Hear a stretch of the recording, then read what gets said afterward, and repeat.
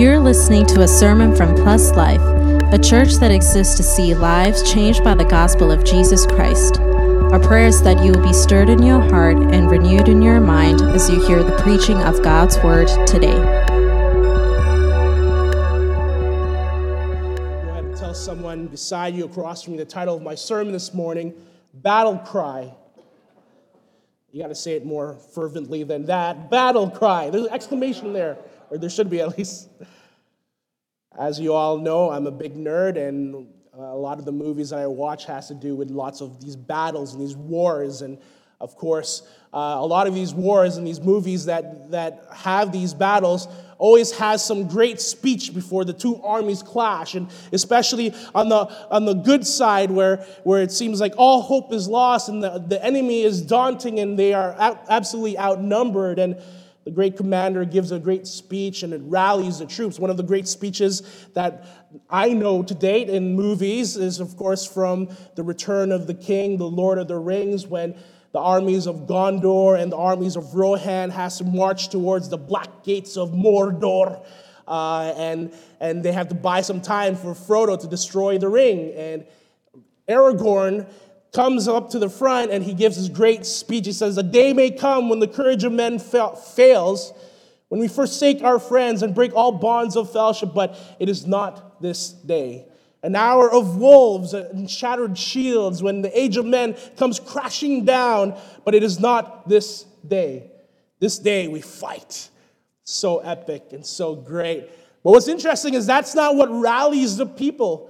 Because after that scene, the black gates of Mordor open up and the hordes of orcs come out and everybody gets a little bit afraid and everybody feels intimidated until Aragorn turns around to the people and he just whispers a soft battle cry and he says, "For Frodo." And everybody charges into the midst of battle. I love that. And that's essentially what a battle cry is. It's what bolsters the army. It's what gives confidence to the people and what rallies them to fight, even against the most unbelievable odds. And as I was praying into this last sermon of 2023 about what word I can bring to you and what encouragement from the Lord I can give as we enter into 2024, this is where we landed on, and more than just a word, but really a perspective and an attitude shift as we go into the unknown, as we face whatever the new year holds for us. A battle cry for boldness, for confidence, as we charge into whatever the trials and troubles that the new year may bring. The reality is, the rest of the world is already unsure about 2024. We have wars happening already in the Middle East and in Europe and all around the world that is ready to escalate. And election year next year for the cousins down south and all of that ramping up. And of course, the economy is the economy. And already been seeing these memes of people saying how they are unprepared for 2024.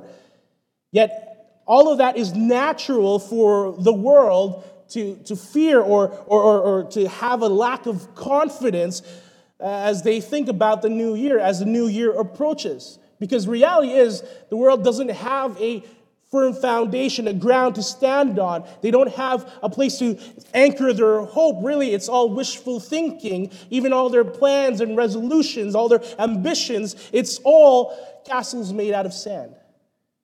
But it's not so for the household of God, the people of God, the church. In fact, our Savior in our passage even declares it. He says, "I will build my church, and the gates of hell shall not prevail against it." The gates of hell in ancient times represented death. It was associated and symbolic for the grave, for death itself. What's worse than that? The Savior is saying not even the pinnacle of what we ought to fear, what humanity can dread, what we can lose sleep over, we should not fear. Not even that will stand or prevail against his church. Notice, by the way, what are gates for? in a city or in a wall where there is a gate, what is that for? Is it something is it an offensive mechanism or a defensive mechanism? It's defensive. It's meant to keep things out. So the picture that Christ is presenting is the church is unable to be stopped on its offensive towards the gates of hell, towards enemy territory. The gates of hell is meant to keep people out, but not even that can prevail against God's church.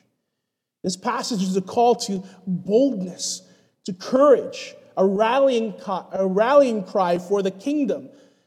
Because that's what it's calling us to, a kingdom mentality. And this courage that we hear in our passage is not based or rooted on some wishful thinking or something flimsy like the world. Our passage, as we'll explain and go on in our sermon, it's rooted in something that's foundational, truths that govern our reality and our world. A sure foundation, a rock, a solid rock that we can stand on even as we go into the new year. So my hope for us this morning as we unpack our passage is to see where our confidence can come from, to see where our courage ought to come from, the faith that secures us, to see what the truths that ought to bolster our faith as we enter into the new year and face whatever challenges might come. Our desire this morning is to see what our battle cry is as believers, a reason why we can be courageous in the new year, regardless of what may come our way. Ultimately, my hope is that if you feel uncertain about the new year, about maybe your job situation, your family situation, your health situation, if you feel hopeless and discouraged, or as everybody else feels, unprepared for 2024, that you would be emboldened this morning, not to depend on yourself or the things of this world, but be emboldened by the truths of our Savior found in His Word. So for the last time in 2023, let's jump into God's Word together and unpack it for us. Everyone say, jump. Amen. Amen. Excuse me. I'm battling a little cough here, but we'll get through this. So in context to our passage this morning, our passage takes place sort of towards the middle and to the end of Jesus' earthly ministry. This comes after a lot of miracles, a lot of sermons being preached, after a great miracle of Jesus feeding the 4,000, and this whole discourse about the unleavened bread of the Sadducees or the religious elites. And as the passage picks up, we pick up in verse 13 where Jesus is finally alone with his disciples. And let's read this passage for us again. Verse 13. Now when Jesus came into the district of Caesarea Philippi, he asked his disciples, "Who do people say that the Son of Man is?" Again, it's about 2 years into Jesus' earthly ministry. He's done a lot of miracles. He's met a lot of people, preached a lot of good news. And he's asking the disciples, what do people say about me? What are people saying? Who do they think I am? And of course, in verse 14, the disciples answer, some say John the Baptist, others say Elijah, others Jeremiah, or one of the prophets. Interesting to note that they're only saying the good comparisons, right? The disciples are just saying, people say that you're like John the Baptist, or like Elijah, or one of these other prophets. It's interesting because throughout the Gospels, we know that the religious elites, they call Jesus like Satan, even associate him with Beelzebub. But they leave that out, and so Jesus gets to the heart of the matter. What's really important in all of this, verse 15, he says to them, "But who do you say that I am? Who do you say that I am?" Now, you have to understand, this is the most important question for every human being on this world. This is the most important question for every individual to answer because it ultimately defines our eternity. Who do we say Jesus is? And of course, Peter gives the only right answer to this question. Verse 16, he says, "You are the Christ, the Son of the living God." We're going to unpack that a little bit more. But then verse 17, Jesus says to him, "Blessed are you, Simon Bar-Jonah, for flesh and blood has not revealed this to you, but my Father who is in heaven." This echoes, of course, the idea that no one comes to the Father except when the Father draws that individual to him. That's John chapter 6. Or it echoes the idea that it's the Holy Spirit that has to regenerate the stone heart and make it into, or replace it with a heart of flesh so that an individual can have faith, so that an individual can come to Christ, as Ezekiel 36 declares. Unless the Father draws a person, draws a man, they cannot come to this confession of faith. Keep that in mind, because that's the whole point of this passage. Now, just a quick recap here. The order of events that we see here is that Jesus asks his disciples, "Who do people say I am?" Then that progresses to, "Who do you say I am?" Then, of course, at the behest of the Father, the revealing of the Holy Spirit, Peter makes this great confession that you are the Christ, the Son of the living God. That's the order of events here, and that's important because we get to the more controversial part of our passage, the one that's highly debated throughout many church traditions and throughout church history. Look at verse 18 and 19 with me. It says, "I tell you, you are Peter, and on this rock I will build my church, and the gates of hell shall not prevail against it. I will give you the keys of the kingdom of heaven, and whatever you bind on earth shall be bound in heaven, and whatever you loose on earth shall be loosed in heaven." Now, the reason why, and you probably know this, but the reason why this is very much a controversial passage is because the Roman Catholic Church uses this passage to support or to enforce the authority of the papacy. The Pope, or rather the head of what they say, the head of the church. The argument from the Catholic Church is that they claim that this passage is Jesus appointing Peter as the head of the church. Thus, Peter became the first pope, the head of the church in the Catholic tradition. And because Peter was, in tradition-wise, the first bishop or the first pastor of the Church of Rome, they argue that the lineage of whoever is in charge of the church comes from the Roman church. All the bishops and all the priests that come after Peter who led the Church of Rome. Now, again, this all stems from that wordplay that we just read in verse 18, where Jesus says to Peter, he says, "And I tell you, you are Peter, and on this rock I will build my church, and the gates of hell shall not prevail against it." Peter, in the original Greek, means, or is Petros, meaning rock or small rock.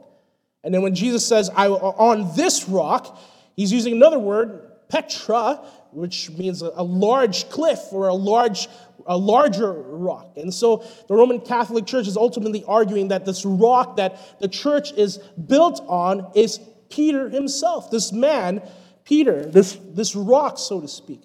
It's also where we get the idea, if you've ever seen these cartoons based on Catholic ideology, where Peter is standing at the gates of heaven and he's the one who's letting people in. We get it from this passage as well, because as our passage says, the keys of heaven is given to Peter as interpreted by the Catholic Church.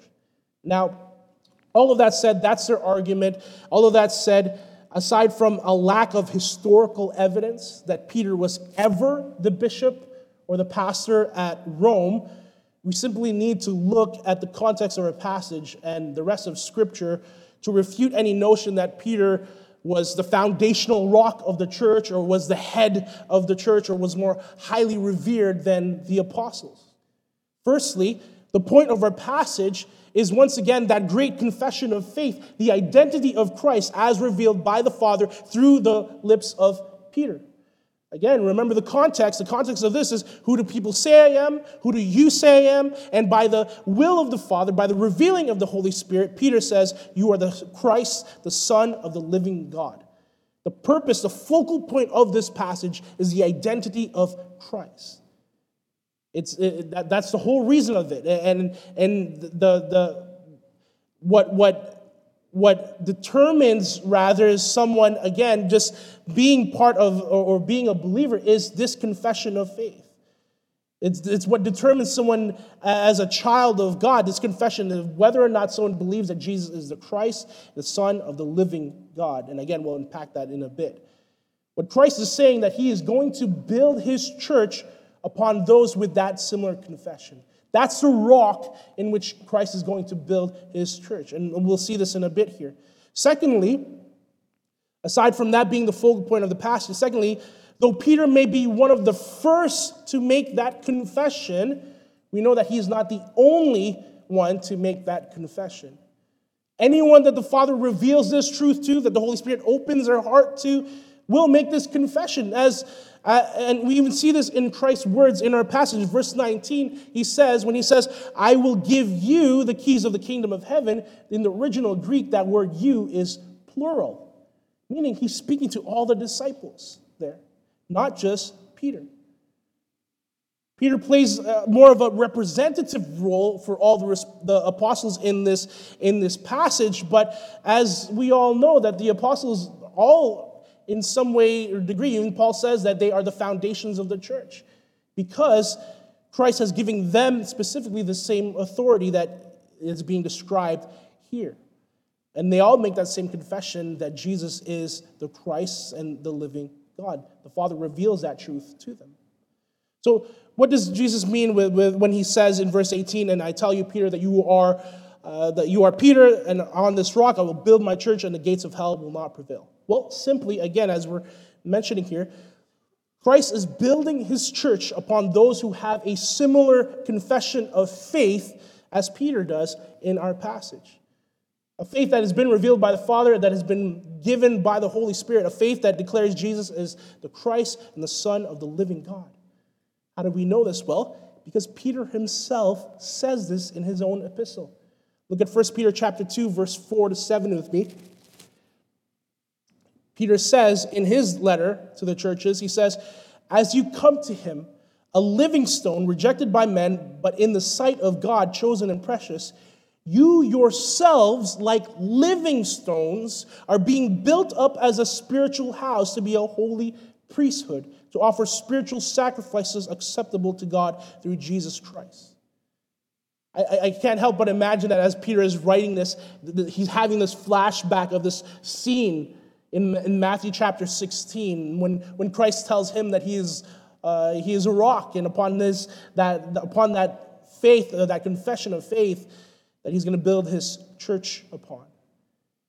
Here is very clear. He is not alone. He alone is not the rock in which the church is being built upon, but rather every believer who makes a confession that Jesus is their Savior and that he is their God. If you are a believer in Christ today, you are a living stone being built up with Peter and the rest of the apostles to build up this spiritual house of God, his church, the church of God. In addition to that, if there's any doubt that Peter is not the head of the church, Peter even makes it very clear in that same passage, 1 Peter chapter 2, verse 6 to 7 now. He says, for it stands in Scripture, behold, I am laying in Zion a stone, a cornerstone, chosen and precious, and whoever believes in him will not be put to shame. So the honor is for you who believe, but for those who do not believe, the stone that the builders rejected has become the cornerstone. This cornerstone, this chosen and precious, or in some translations it says this chief cornerstone. The cornerstone is sort of the foundational rock that holds everything else together. In ancient times or ancient buildings, this chief cornerstone is who? Jesus. He is the head of the church. And that's also corroborated by Paul in his letters, 1 Corinthians chapter 12 and Ephesians chapter 5. Jesus is the head of the church. There's no mention of Peter or any papacy. In fact, in Paul's letter to the Romans that was written 27 years after the resurrection of Christ, there's no mention of Peter whatsoever being the bishop there, or being the pastor there at the Church of Rome, and the Church of Rome had already been established for quite many years. So, we even see in our passage, right, in verse 18, again, when Jesus says, I tell you, you are Peter, on this rock I will build my church. Jesus is saying that he's the one who's going to build his church, that he's the foundation for his church. Now, all of this to say that this church that Christ says is the one that's not that the gates of hell is not going to prevail against. The church that can have confidence and boldness to face even the greatest of fears that humanity can know, which is death itself. This church is built upon this confession that Jesus is the Christ, the Son of the living God. And it's this same confession that ought to be our battle cry as we approach this new year. The thing that ought to bolster us and encourage us as we face the unknown. It is this faith in these truths that give us hope and security even in uncertain times. This confession is our battle cry. Let's break this battle cry, this confession of faith down a little bit so we have a deeper understanding of it, because it's steeped with great truths, and sometimes truths that we often take for granted or we forget. These truths are really the basis of our Christian faith, and it's what we take into the new year with confidence and what gives us hope. But again, not even the gates of hell can prevail again. So what does this battle cry say of ours? What does this confession say? First and foremost, that Jesus is Savior. Jesus is Savior. Jesus is the Christ. Again, Peter says, the Christ, meaning the Messiah, the anointed one of God, the one prophesied from days of old, from the Old Testament, from prophets of old, the one who was promised to redeem his people. First of all, you have to understand how bold of a thing for Peter to say this.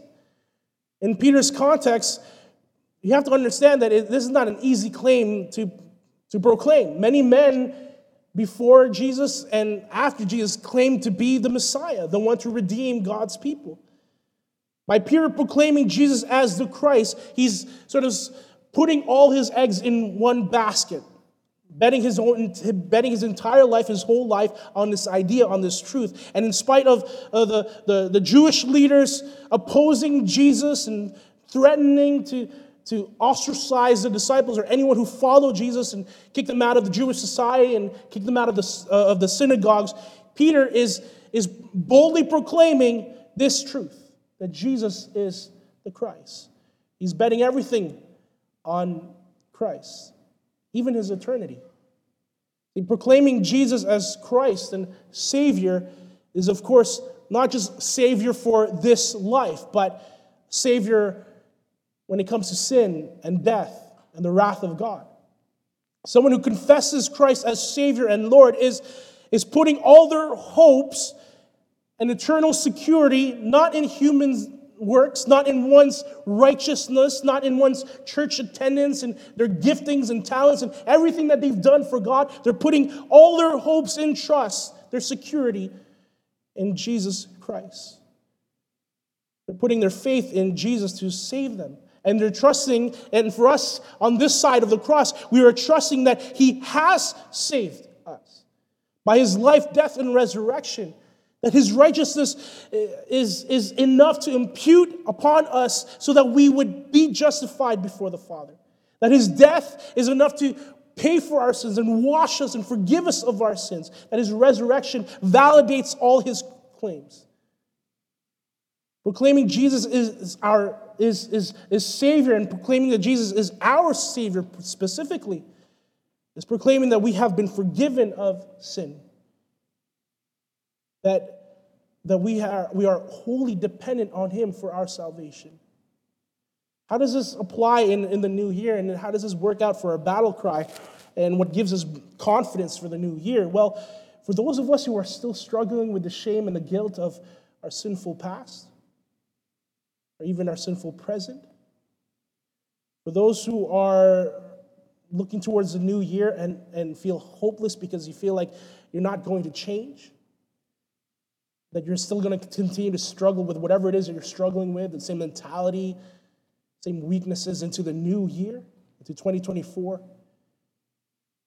Maybe you're sitting here thinking that, man, I'm going to be carrying the same sins into the new year, the same tendencies, same mentality, same mindsets. Listen, Jesus is our Savior, is our glorious battle cry that proclaims that we have truly been saved. that we have truly been forgiven and justified and redeemed, that our sins are not counted against us, that God sees us with the righteousness of Christ. That's why we can boldly enter into the new year. That's why our sins should no longer be a weight to us as we enter into the unknown. Listen, in 2024, when an enemy comes accusing us of sin and guilt and shame, when we feel unworthy, when we feel unworthy to be in God's presence and we are reminded of our sin, this battle cry reminds us of the gospel of Jesus Christ. The gospel that declares that God has made a way so that we can be forgiven of our sins. A gospel that declares that Christ has already accomplished our redemption at the cross and in the grave. It is a gospel that declares that it is well with my soul, that even when my sin, oh, the bliss of this glorious thought, my sin not in part, but the whole, is nailed to the cross and I bear it no more. Praise the Lord, oh my soul. Glorious hymn. A glorious thought that all our sin has been nailed to the cross of Christ. And we have been completely forgiven. Listen, there's no doubt that in 2024 there will be times where we stumble, where we will falter in our faith, where we will sin. But our hope is not in perfection in this world, but that we are being sanctified by Christ. And we have already been justified, declared righteous in the eyes of God. And in that process, in that time period between justification and glorification, Christ is walking with us to sanctify us throughout those things. The author and perfecter of our faith, our Savior. We ought to have the same mentality, or rather, this ought to bring us to the same mentality as Paul when he writes in the book of Romans, when he says, "Wretched man that I am, who will deliver me from this body of death?" Speaking about his own struggles, his own failings as a human being, even as an apostle of Christ. He says, "Thanks be to God through Jesus Christ our Lord, who gives the victory." That ought to be our mentality as we go into the new year.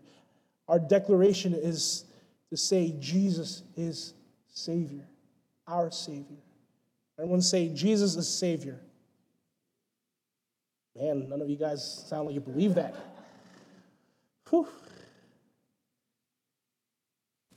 Jesus is Savior, is he not?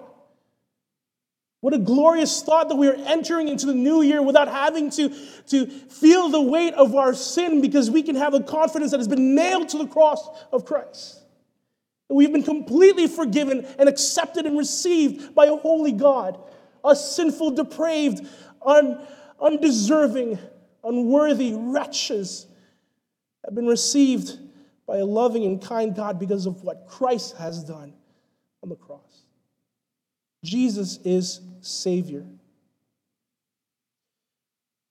Following that, what we see in our passage, it says in that confession once again, Peter says, "You are the Christ, the Son of the living God." Here's a second battle cry that we can cry, that we can proclaim the new year. Jesus is God. Jesus is God. Another bold declaration by Peter. This claim, as we know from our study in the Gospel of John, is a blasphemous claim, at least to the Jews. It's why the religious leaders hated Jesus and wanted to kill Jesus, because he was claiming to be the Son of God. In John chapter 5, verse 18, it explains this perspective. It says, "This was why the Jews were seeking all the more to kill him, because not only was he breaking the Sabbath, but he was even calling God his own Father, making himself equal with God." That's what this declaration means. Being called the Son of God means that he was equal to God in nature, in power, and in authority. So for Peter to be proclaiming this, declaring that Jesus was indeed the Son of God, he was declaring Jesus as God, equal to the Father. Now understand what a giant leap this is for Peter. Really, anyone who declares this, anyone who confesses this in faith. and why it only really comes from the Father. It's one thing to believe that Jesus was a good teacher, a moral teacher, a prophet even. It's one thing to believe that Jesus historically died on a cross. But it's a whole other thing to believe that Jesus is God. And yet this is what the Word of God declares, that Jesus is in fact divine. In Hebrews chapter 1, verse 3, it says, He is the radiance of the glory of God and the exact imprint of His nature, and He upholds the universe by the word of His power. After making purification for sins, He sat down at the right hand of the Majesty on high.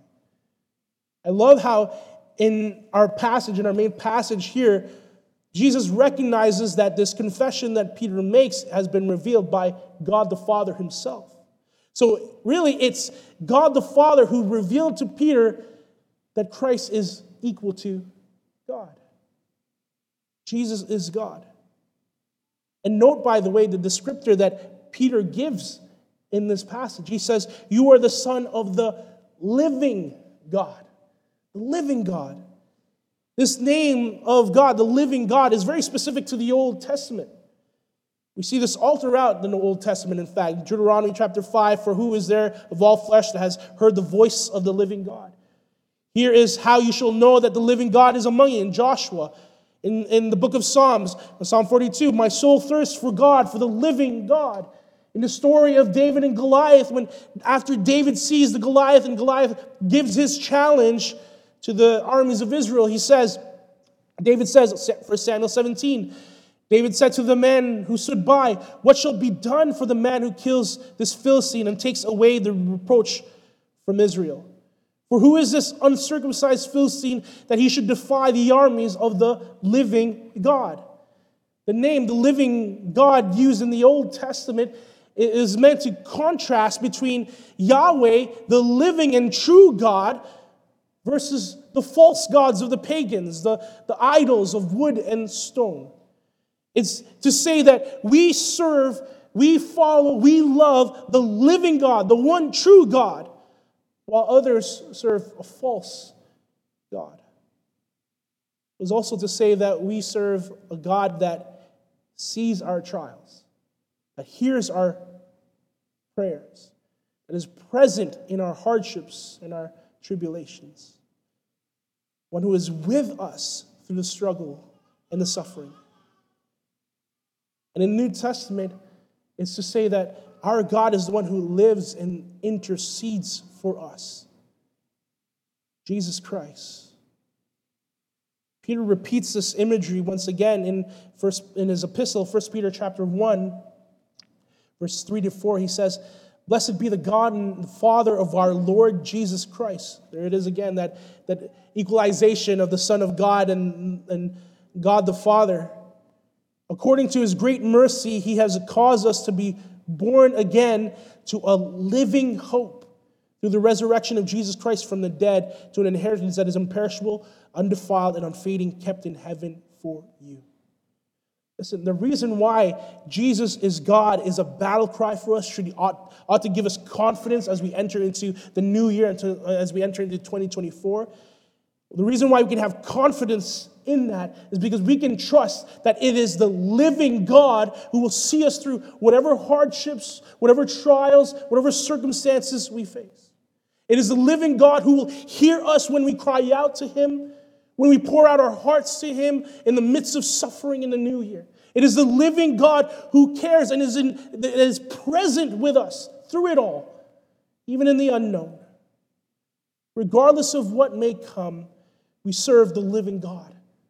Not idols of wood and stone, not ones who cannot hear us. The rest of the world can worship those things, but we do not. The people of God do not. Even the victories that we face, even the victories and the triumphs that are ahead of us in the new year, the successes, we know that it is all from the hand of a loving God, the one who provides for us, the one who is working everything out for our good and His glory. We are God's people. We are the people of a living God who is with us through it all. In addition to that, the one who is in control. Again, as that passage in the Hebrew says, Jesus is the one who upholds the universe by the word of his power. He is the one who, in Colossians, Paul says, he is before all things, and in him all things hold together. That is our Savior. The Savior who died on the cross for us, out of his great love for us, is the same Lord who is alive today and is in control of our tomorrows, who is sovereign. What greater comfort do we have? What greater comfort do we have than to know that though we may not know what tomorrow brings, we know who holds our tomorrow. Jesus is God. Everyone say, Jesus is God. A little better. Lastly, our battle cry is not just in the confession that Peter gives, but really even the mindset and the perspective that Jesus gives to his disciples. In verse 19, it says, I will give you the kingdom, or rather the keys of the kingdom of heaven. Again, he's speaking to not just Peter, but all the disciples, and by proxy, everyone who has the same confession of faith. And whatever you bind on earth shall be bound in heaven, and whatever you loose on earth shall be loosed in heaven. Again, this is plural. He's talking to everyone here. Jesus is speaking to not just Peter, but to all the apostles. Now, what is this idea of Christ giving the keys to the kingdom and this idea of binding and loosing things on earth? What is this all about?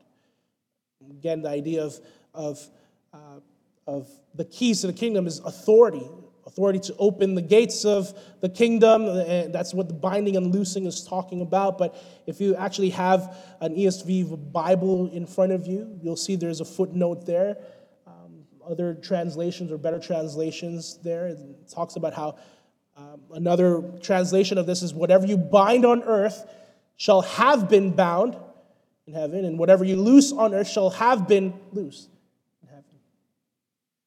And the parallel to this concept that Jesus is bringing up here is in John chapter 20, verse 23. If you forgive the sins of any, they are forgiven them. If you withhold forgiveness from any, it is withheld.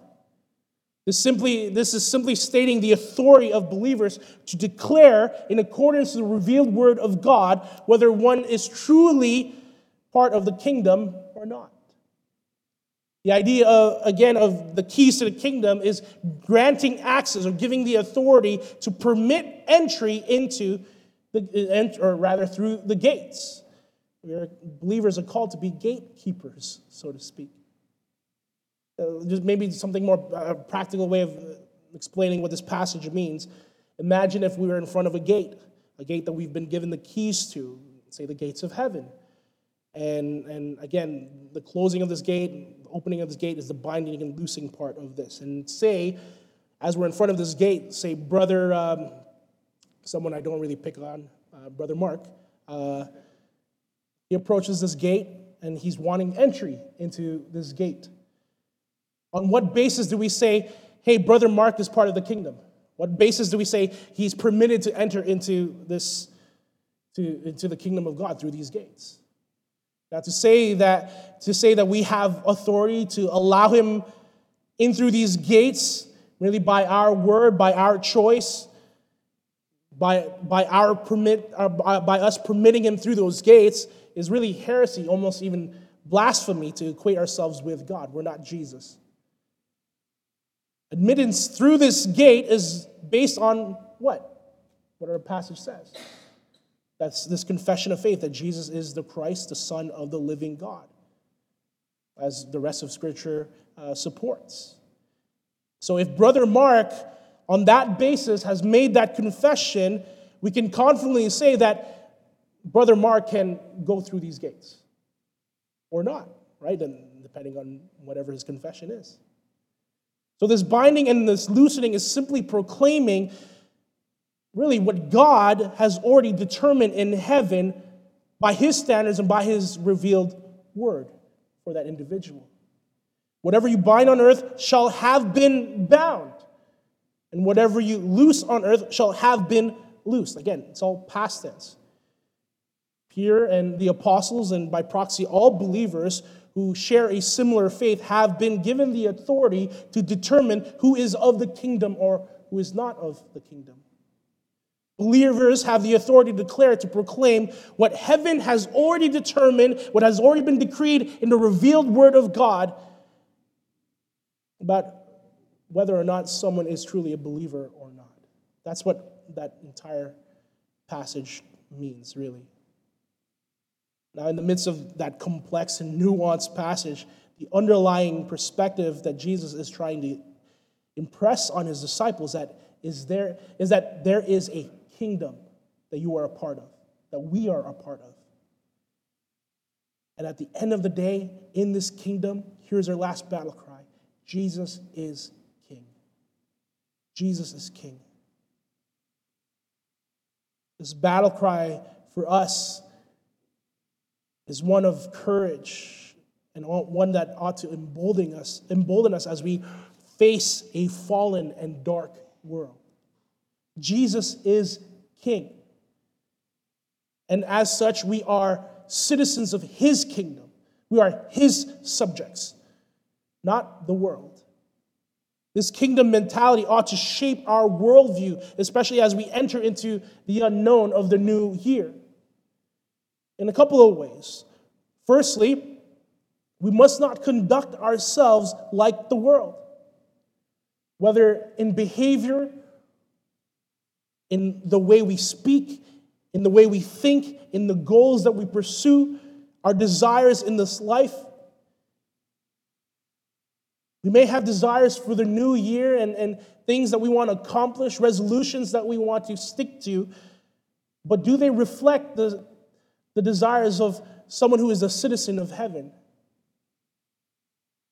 This also means that as we go into the new year, we should be seeking to put to death any sin, any behavior, any habits, any mentalities that cause us to stumble, that cause us to behave and act and think like the world and not represent a citizen of the kingdom of God. As the Bible says, put it away. Put it away. Put it to death. We are to conduct ourselves like citizens of heaven with desires and goals and pursuits that are suitable for someone of that kingdom of God. In 2 Corinthians chapter 5, Paul says this: "For the love of Christ controls us, because we have concluded this, that one has died for all, therefore all have died, and he had died for all, that those who live might no longer live for themselves, but for him who for their sake died and was raised. From now on, therefore, we regard no one according to the flesh. Even though we once regarded Christ according to the flesh, we regard him thus no longer. Therefore, if anyone is in Christ, he is a new creation. The old has passed away. Behold, the new has come." Paul is declaring that the citizens of heaven is a new creation, new nature, new desires, new thought patterns, new habits, new practices. Because we are representing the kingdom of God. Later in that passage, that's the passage that Paul says we are ambassadors of Christ. Ambassadors of this kingdom of the King. So we must behave and conduct ourselves in such a way. Secondly, we must view the world in the lens of the kingdom. It's one thing to conduct ourselves in one way as representatives of the kingdom, but with everything that's going on in the world, all the wars and rumors of wars and all the trials and tribulations and the crisis that is just around every corner, we must view that in light of the kingdom and the king of that kingdom, Jesus Christ. In addition to that, we must also have spiritual eyes to see that we are in spiritual warfare. That there are powers of darkness and authorities that linger in this world, that tempt us to sin, that deceive the masses. We must have eyes of the kingdom. But in the midst of all of that, in the tribulation that we'll see, in the spiritual warfare that we'll face, we must have great hope.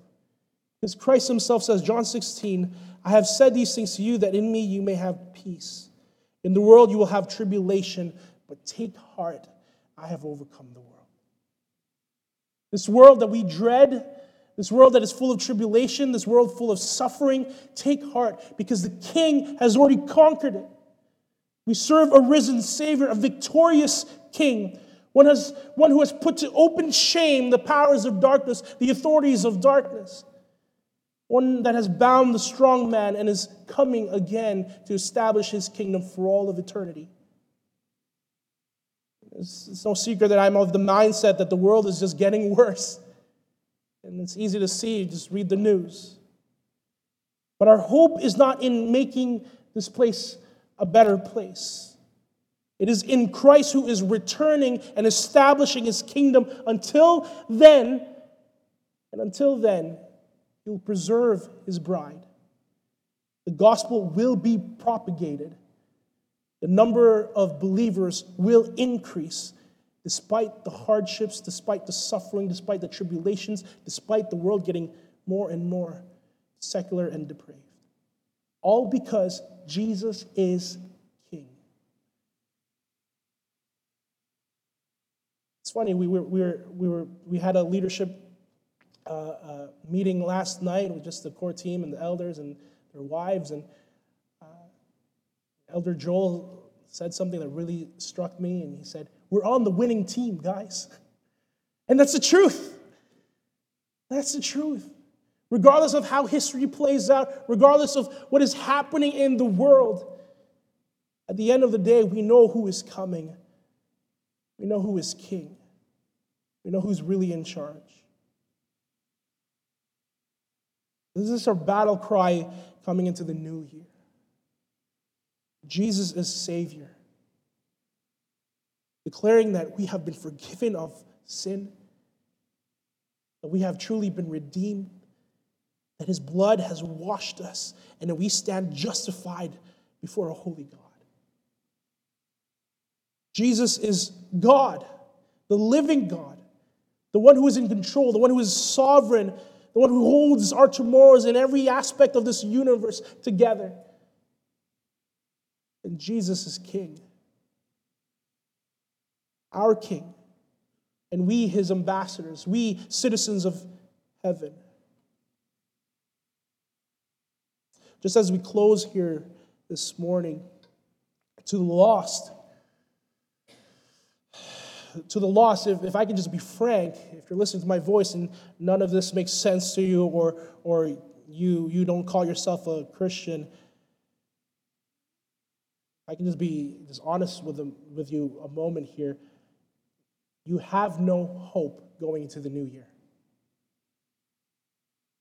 You have no hope going into the new year. No plan for victory, no plan for success. Anything that you have is just based on wishful thinking. Nothing secure, nothing anchored to anything absolute.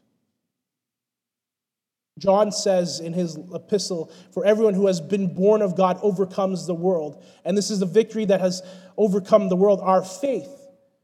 Who is it that overcomes the world except the one who believes that Jesus is the Son of God? The reality is, until you reconcile that in your own heart, answer this question, who is Jesus to you?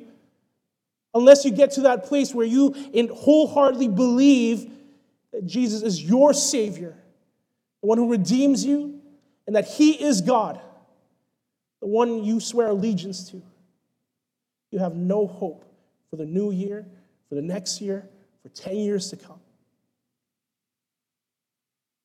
You have to understand, as the Bible declares, that without Christ, without God working in us, without this hope we have in Christ, we are just rebels against God, and our destiny is hell. Face the wrath of God. Yet God, being good and God being loving, sent his Son to die on the cross in our place so that he can make a way, so that we can be reconciled to him. That's God's solution to that. That's God's solution to your depravity. Jesus Christ, his righteousness. And your response, the only response that the Bible asks you to make in light of that good news of Jesus Christ dying on the cross is not to do good works. It's not to do church attendance and give to the poor. None of that. It's simply to have faith in Christ. Have faith in Christ for your salvation, for your eternity. Until you put your faith in Jesus Christ as your Savior, your God, your King, until you have repented of your sins, there's no hope for you in the new year. And I pray that you would turn to God today. You turn to God today. To the found, to my brothers and sisters, remember the rock that we stand upon. Remember that as Peter even declares, that you are a living stone being built up in the household of God. Remember what that rock is built upon, that confession of faith that we have. Remember who it is that we say Jesus is. That Jesus is our Savior. That Jesus is our God. That Jesus is our King. That's the hope, that's the confidence, that's the courage that we have as believers, as people of God. Our battle cry into the new year, regardless of what may come. Let the name above any other name be our battle cry. Let's pray.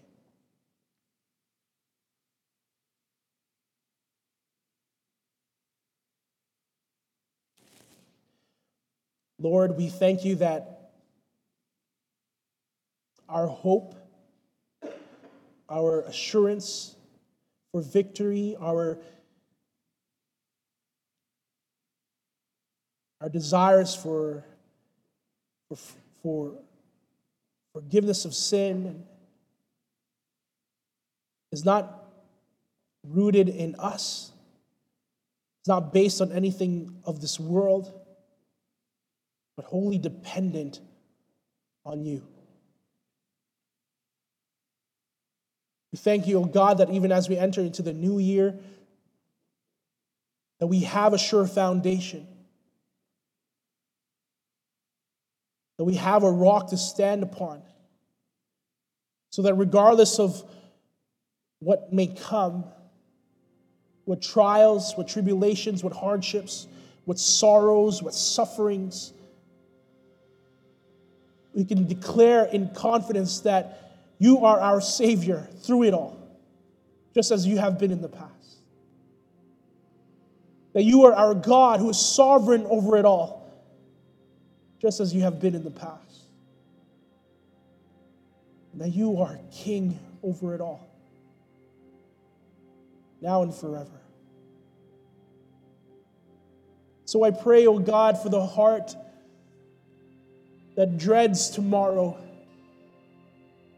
the heart that is uncertain and is insecure of what the year will bring.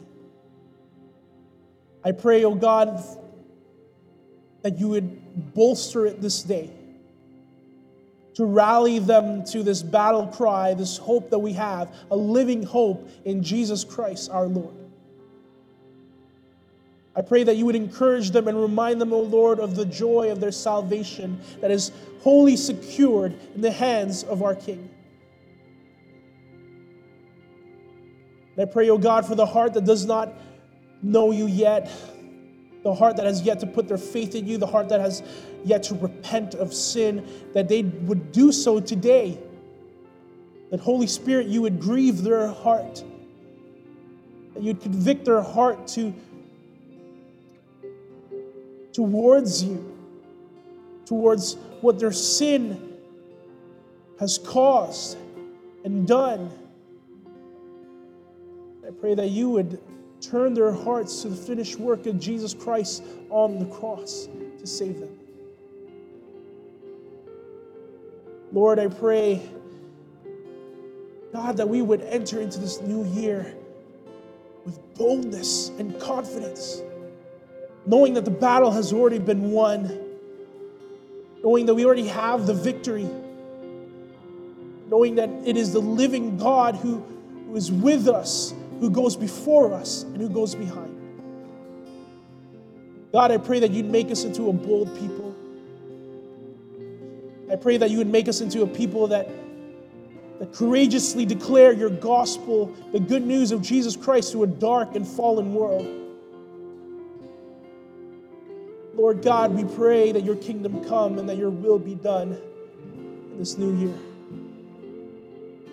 We pray these things knowing that our prayers are heard and that our hope is secure. We pray these things in the matchless name of Jesus Christ. Amen.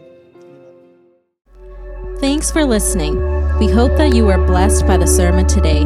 If you would like to learn about the gospel or know more about our church, please visit pluslifepeople.com. Remember to subscribe for more content. Until next time, stay blessed.